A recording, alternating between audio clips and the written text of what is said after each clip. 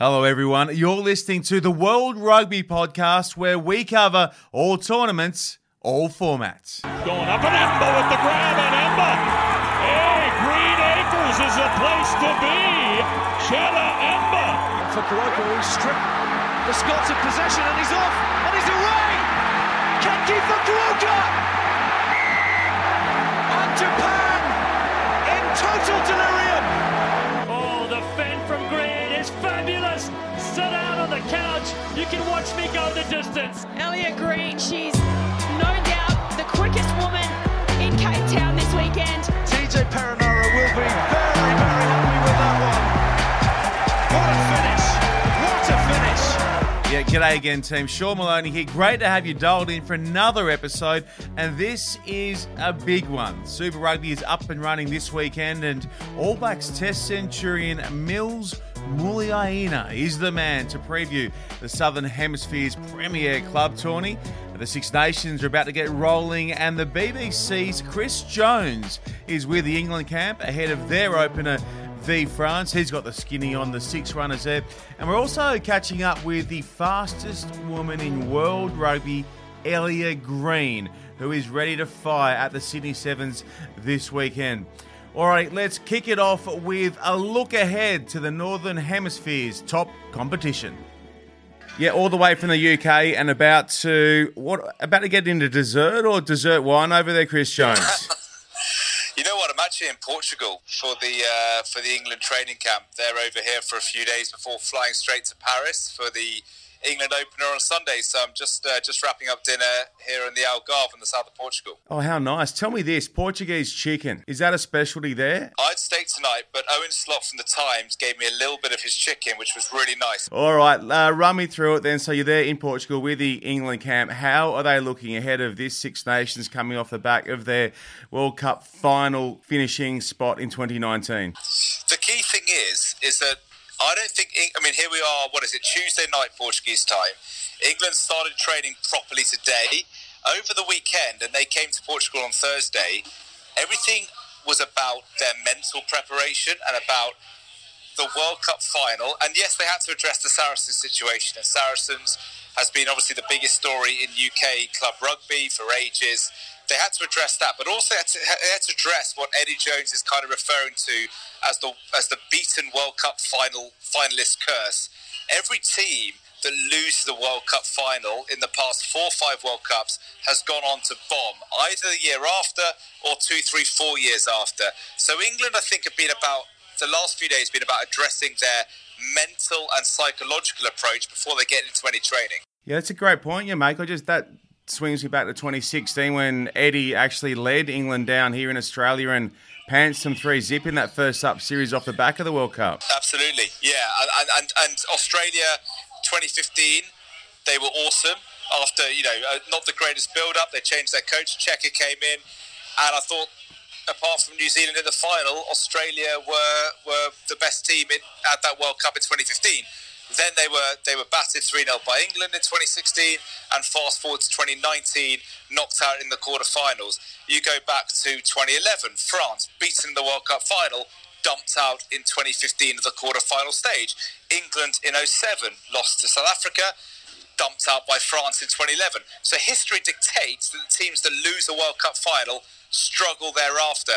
And Eddie Jones, being the smart coach he is, the experienced coach he is, has looked at that and made it quite clear to his players, you may have got to a World Cup final, but A, you didn't win the World Cup, so you're not top of the world, and B, you've got to make sure you're firing come the next tournament, because history dictates that it's pretty difficult to get so close to Everest and then fall away. So this is what I think England's challenge is, as much mental as anything else. Take me through some of the squad changes, ins and outs on that England front that have caught you or some of the other journos and reporters by surprise. England have done a mix here. So the headline when they named their team a couple of Mondays ago was 8 new caps. And you go, wow, a World Cup final team bringing in 8 new caps, you think that's a big deal. And it is a big deal. However, alongside those 8 new caps is pretty much the whole of the World Cup team. So Eddie Jones has probably only dropped one guy who would have been really competing for a place in the 23, and that's Dan Cole.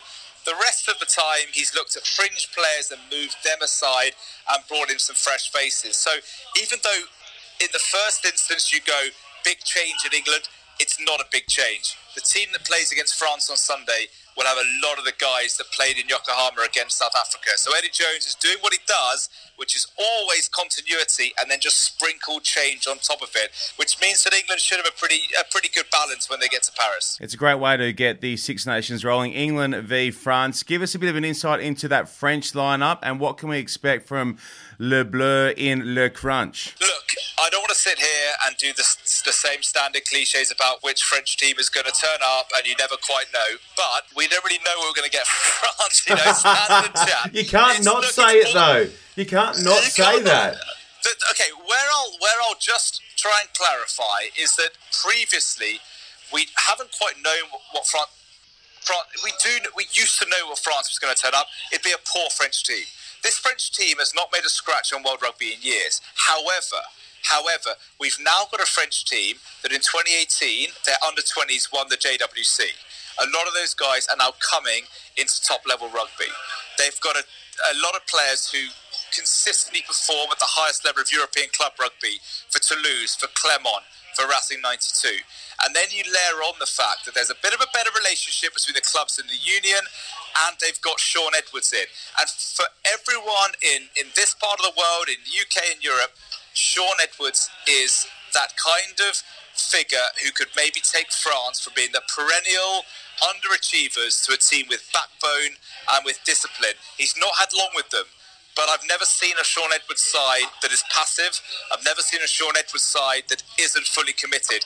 And if he can bring that kind of discipline and commitment to a French team that is laden with talent, albeit youthful, inexperienced talent, then I think the French could give England a big shock on Sunday. Well, from memory, they led Wales by plenty in the opener last year. 16 points. And 16. You're right, and capitulated in the end, so maybe they can jump hard and fast this weekend. What are we looking at on the Welsh front? New coach, new era. What's going to play out in Cardiff? Yeah, Cardiff, they've got Italy first up, which, to be honest, and with respect to Italy, who I think are going to be up to something under Franco Smith, who's a coach with a real track record at the Cheetahs and at Treviso before that. But if you want a game to start off a new era, you want Italy at home. And if you also are a coach in Wayne Pivac, who is following a guy who has achieved more as a Welsh coach than any other Welsh coach in history.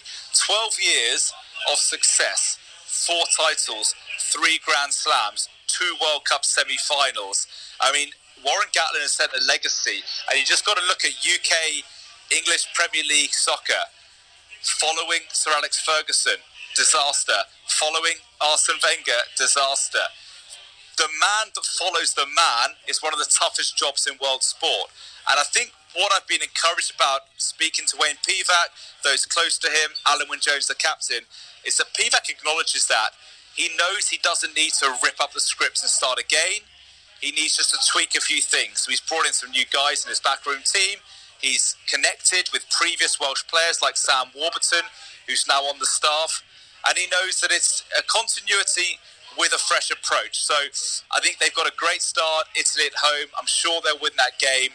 They've made some canny selections from the English Premiership. I don't see Wales as Six Nations title contenders, but I think they'll be very competitive under Pivac, and maybe they'll just tweak their style of play. All right, so that leaves us Ireland and Scotland. What can we expect of those two teams through the next couple of months? Yeah, fascinating one this. Let's start with Ireland. They've got a new coach in Andy Farrell, no stranger to any of our listeners, given that this guy was obviously a superstar in Rugby League, played England Rugby Union, and then has been a key assistant, first for England from 2012 to 2015, and then with Ireland 2016 through to 2019. He's got his first taste at being the main man, and speaking to some of those guys around the Ireland camp, he seems to have embraced it. He's bringing a slightly more relaxed edge and a relaxed vibe to the Ireland camp than Joe Schmidt before him. He's gone with experience in certain positions, 9 and 10 with Murray and Sexton, brought in a new number 8 in Caelan Doris, so he's obviously looking for that blend. And I expect them to get up and running against Scotland, and a Scotland team who have a lot of the same continuity in terms of Gregor Townsend. Some of their players remain from the World Cup, but it's a Scotland team with it all to prove after the full World Cup. They've lost some experience in Greg Laidlaw and John Barclay, and the Finn Russell affair has completely overshadowed Scotland's preparation. They're without their kingpin, they're without their main man, the guy who can make things happen from nothing. You just see him at Twickenham 2019 to know that Finn Russell is a guy, Carlos Spencer style, who can do things not many tens can do. He won't be involved. Is Adam Hastings going to step up? That's the big imponderable. So Scotland's preparation badly affected by that. It could work out well if Hastings delivers. But you've got to go with Ireland there. And I think how Andy Farrell adapts to that main role is going to be one of the most fascinating subplots of this whole championship. Just staying with Finn Russell, can you explain to those of us who aren't across Northern Hemisphere rugby as closely as you are, what happened there? Because as you say, he is one of the most exciting players in World Rugby to watch, and for him not to be on the park, it's a real shock for those of us who are casual Six Nation watchers. Yeah, and you got a guy in Russell who is completely bang in form. Racing 92, his French club have been one of the best teams in Europe this season. There's been a breakdown somewhere. Russell went into camp with the Scotland team last Sunday. By all accounts, he took the offer to have a few beers with the squad a little bit too far. The line from the Scottish camp is that he breached team protocol. Gregor Townsend has confirmed that Russell left the camp on Sunday. He returned on Monday. Him and Townsend and Russell had a good chat on Monday, and then Russell left again on Tuesday to go back to Paris. So at the moment we've got an old-fashioned standoff involving the standoff, if that makes any sense. It does. So who is going to blink first?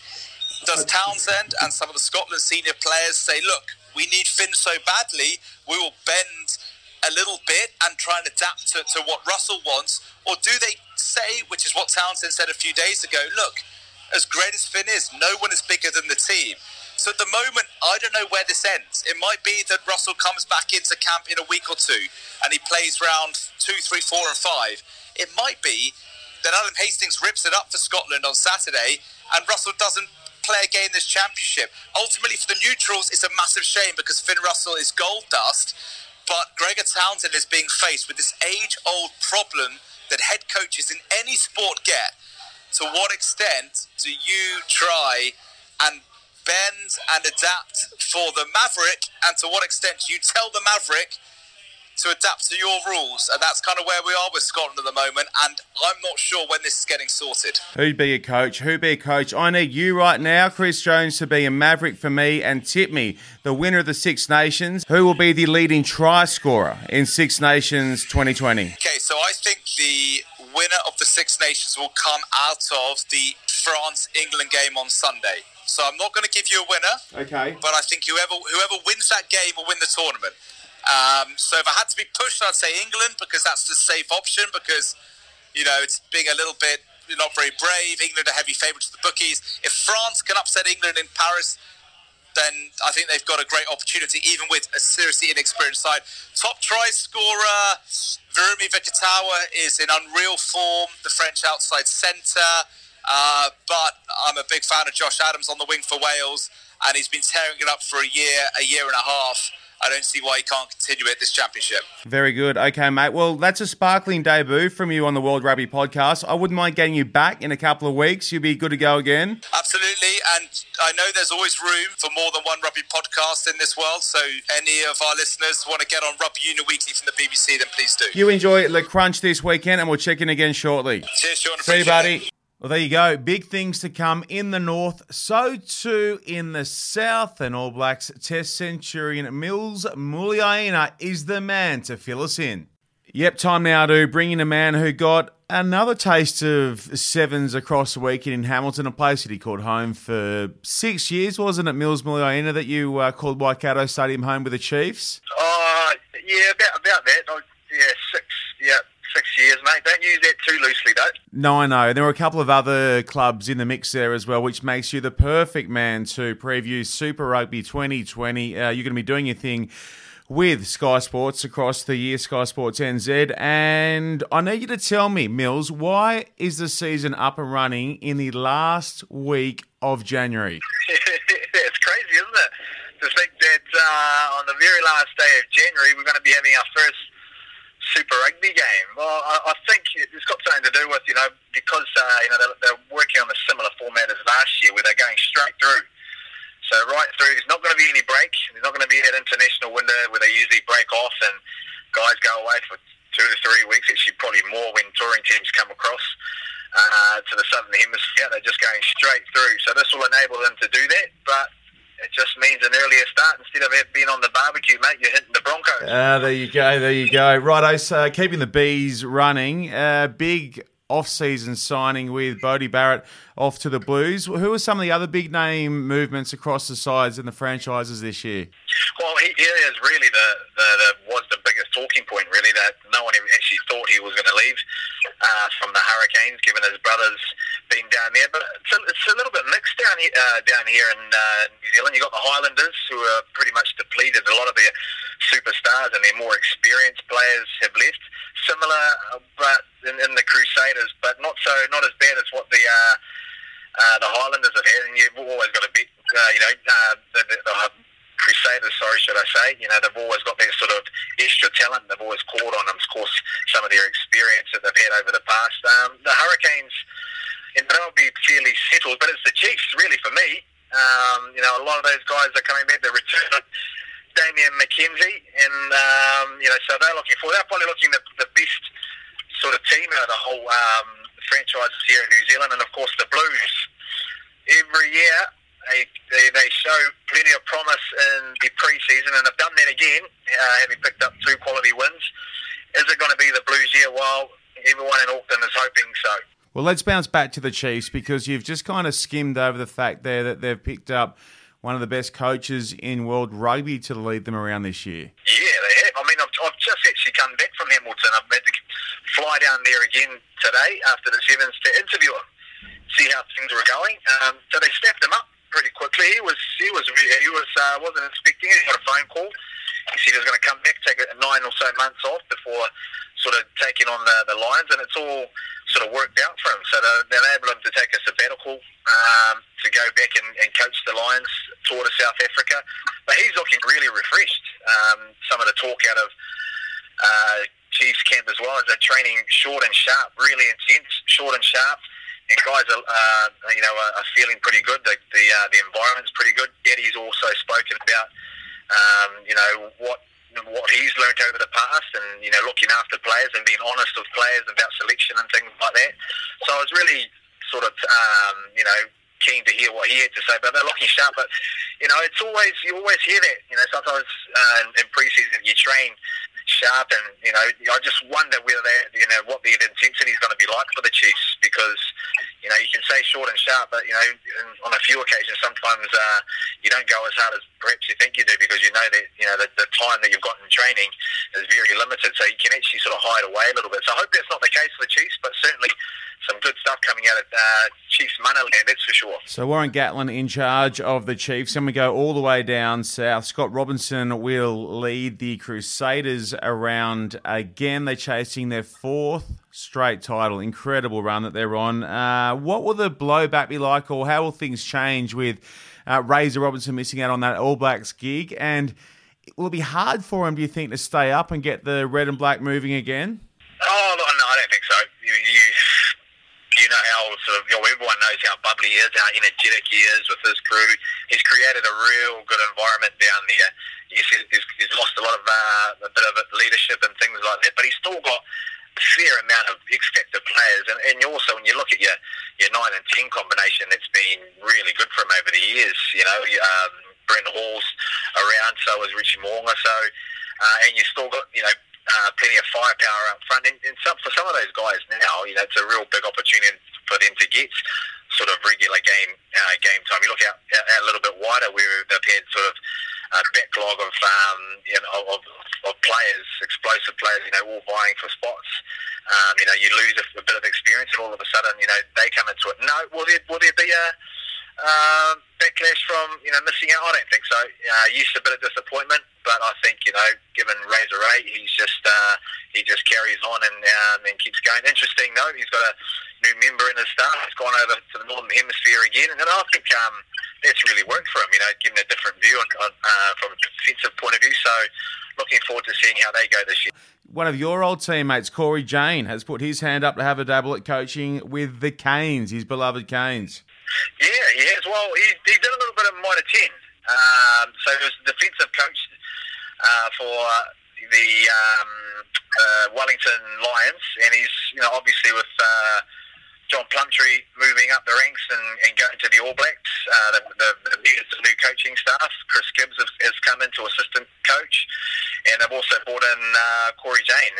He's done a fairly good job. Obviously having played on the wing, he's obviously got a nous for knowing sort of where that contact is and how to read defensive lines and things like that. So I am quietly looking forward to seeing how he goes. They didn't do too well at the early stages of last year's minor 10 Cup, but they certainly came back in terms of the defensive. They leaked a lot of points, so I think he's got a whole new system in. But try talking to him about it.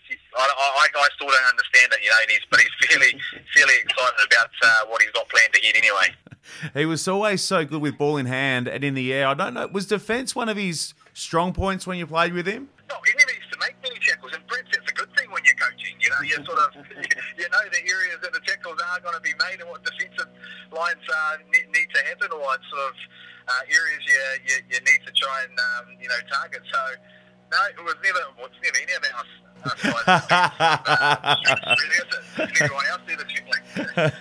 All right, let's quickly bounce through which one of the 4 Aussie sides will ask the most questions of the competition this year.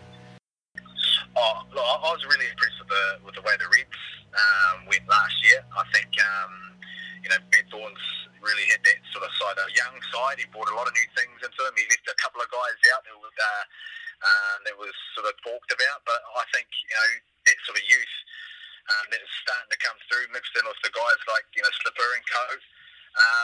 I want to see how Jordan Petai sort of progresses. There's a lot of talk around sort of what he did. Like Highlanders last year, man, he just was something special. So I just want to see how sort of he goes. I'm really looking forward to seeing him play. But I think the Reds. I mean, the Rebels have gone shopping a little bit. I mean, Solomon Akata, is he at the Rebels? Yeah. He's Brumbies. He's gone Brumbies. Yeah. Brumbies, yeah. I mean, and seeing how he goes with Colin Draney, James O'Connor back in the Reds. But for me, really, it's looking to see how the Reds sort of go, because last year they just showed some mongrel, but also some flair out in the young backs, didn't they? Yeah, no, they've got a fairly well-rounded squad under Brad Thorne. South Africa, Argentina, who do you think is finishing top of that conference? Well, you'd have to say Jaguares do, given sort of who they've got. I don't know what the backlash is going to be after winning the Rugby World Cup in South Africa, whether they're sort of taking the foot off the accelerator a little bit. But Jaguares, I mean, it's the Argentinian side, isn't it? So when you're looking at that, you'd have to say, well, can they back it up? And that's their motivation, really. They made the final last year. Can they go and do it again? Yep, no, good shout. Okay, so Jaguares there, Reds for the Aussies. I now need to get your top of the conference on the New Zealand side. You're going to go with your old team, one of your old teams, the Chiefs? I've got to go with the Chiefs, mate. This year, I made the mistake last year and copped a lot of flack for it, that I went for the Blues because I obviously played for them. But they're just looking good, mate. They've got some good cattle there, a number of their All Blacks. So I'm not going to take that punishment that I took last year from the Chiefs faithful, and I'm going to go for the Chiefs this year. Okay, and the top try scorer of the year, your way to the line, you knew how to cross the stripe. Who have you got zeroed in on to be the top try scorer in 2020 Super Rugby? It's a tough one. It is a tough. Sibu Reese last year was, man, he was top notch, and obviously Bridge as well. He's a real workhorse. I don't know.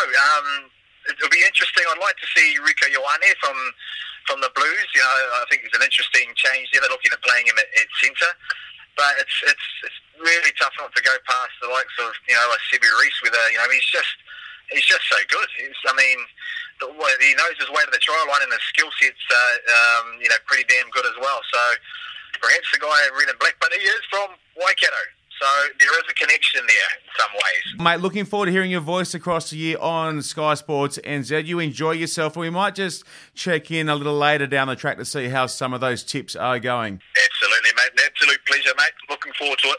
Well, as mentioned, Mills was in Hamilton, New Zealand last weekend commentating our next guest, Elia Green, who is the fastest woman in World Rugby. Elia Green, what's going on? Shawnee, Maloney, how are you? What's doing? You all rested up after the weekend? No, Tough one. Yeah, no, I'm a little bit sick, but I got sent home today, so yeah. So no, I will be ready by tomorrow. Oh, that's good to hear. Now let's go back. Can we bounce it back? Actually, let's bounce it back all the way, if you don't mind, to Cape Town before Christmas. I want to touch on that before we get into last weekend, what's coming this weekend. You became the all-time leading Aussie women's try scorer in Cape Town. Yes, that was a pretty special moment, to be honest. Like, that was a very much of a career highlight so far. I guess, it doesn't really count because Emily Cherry did have a baby, and she was the leading try scorer before. So I guess, that doesn't really count. But otherwise, it's still a really, special achievement. It definitely counts because she's back in Aussie colours and she can still catch you. Yeah, well, she is back, and I am so happy about it. And it's just been amazing having her out there again. We've been playing with next to each other for so many years, and I guess we just know exactly how each other work and play. So it works well. We'll go into her in a little bit more in just a second. I want to stay with you for a second. Let's go all the way back. Let's go all the way back to 2014 when you first sort of started getting a taste for it. At any point, did you have any idea that you would end up where you are now as one of the most recognised and talented players on the World Series? Absolutely not. Absolutely not. I didn't have any belief that I would even play for Australia when I went to that trial. I literally didn't have any expectations of it going anywhere. So when I received that letter in the mail from Rugby Australia saying they were interested in me to go to Canberra, I was literally gobsmacked. I said to my mum, Mum, I can't believe they even think that I had potential. I said, I hope they know all I can do is run. And then my mum said, Bub, you must have something special because they're interested in you. And so, yeah, just from my mum was here, she'd say the same. She knew that I had no belief whatsoever that I would ever make international rugby. But she had every belief that I would. Yeah, she was all over it. But you could run fast, but you couldn't run fast repeatedly, could you? That was one of the big things that you needed to overcome early on. Mate, you've seen it with your own eyes. I've seen it. Even I moved faster than you on repeat efforts. You publicly embarrassed me on a camera, and I'll never forget it. Now look at where you are, though. You're top of the pile.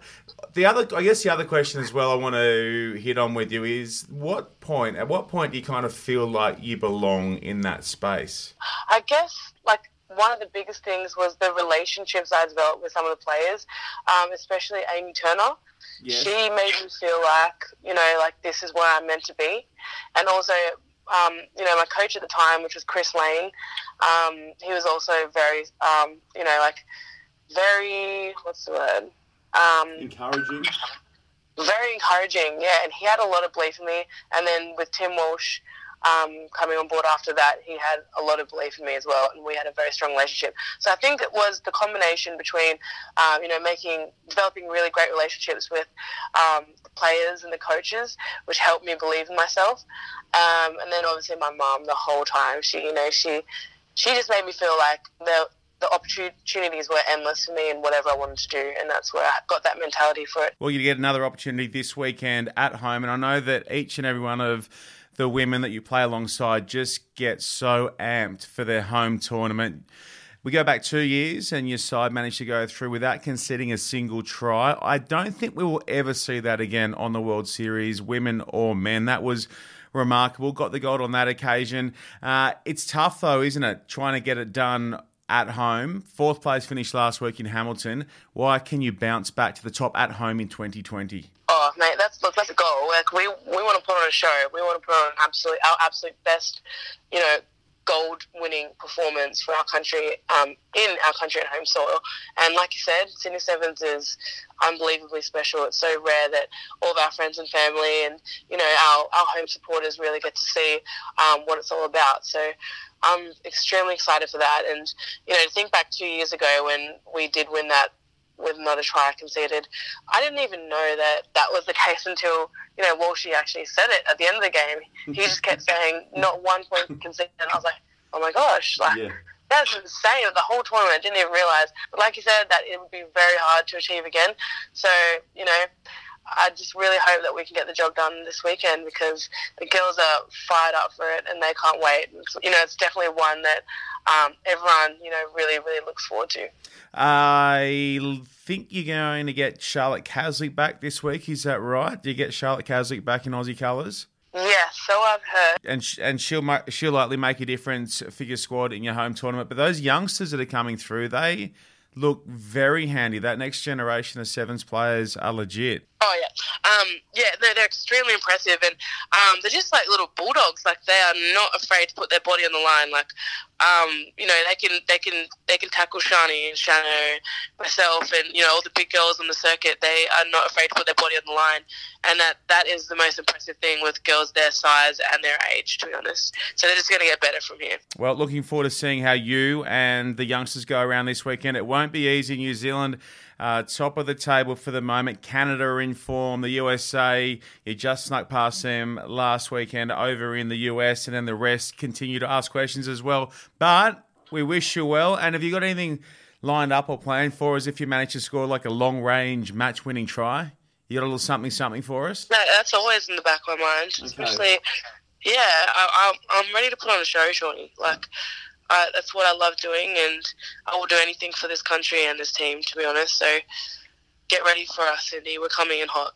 And you can catch Elia all weekend long at the Sydney Sevens, where Australia, Canada and the USA have to find a way to stop the New Zealand women to stay alive in their hunt for the top prize on the series. And on the men's front, well, New Zealand are way out in front after claiming their host tournament last weekend. That's now 2 from 3 available gold medals that the New Zealand men have grabbed. Okay, that's a wrap. Next week on the World Rugby podcast, we'll review week 1 in the Six Nations, dial it back into Super Rugby and the HSBC Sevens Series stop here in Sydney, and have a look as well at what's going down in the Japanese Top League. Good luck to you and yours on this massive weekend in rugby. We'll catch you all again, same place next week.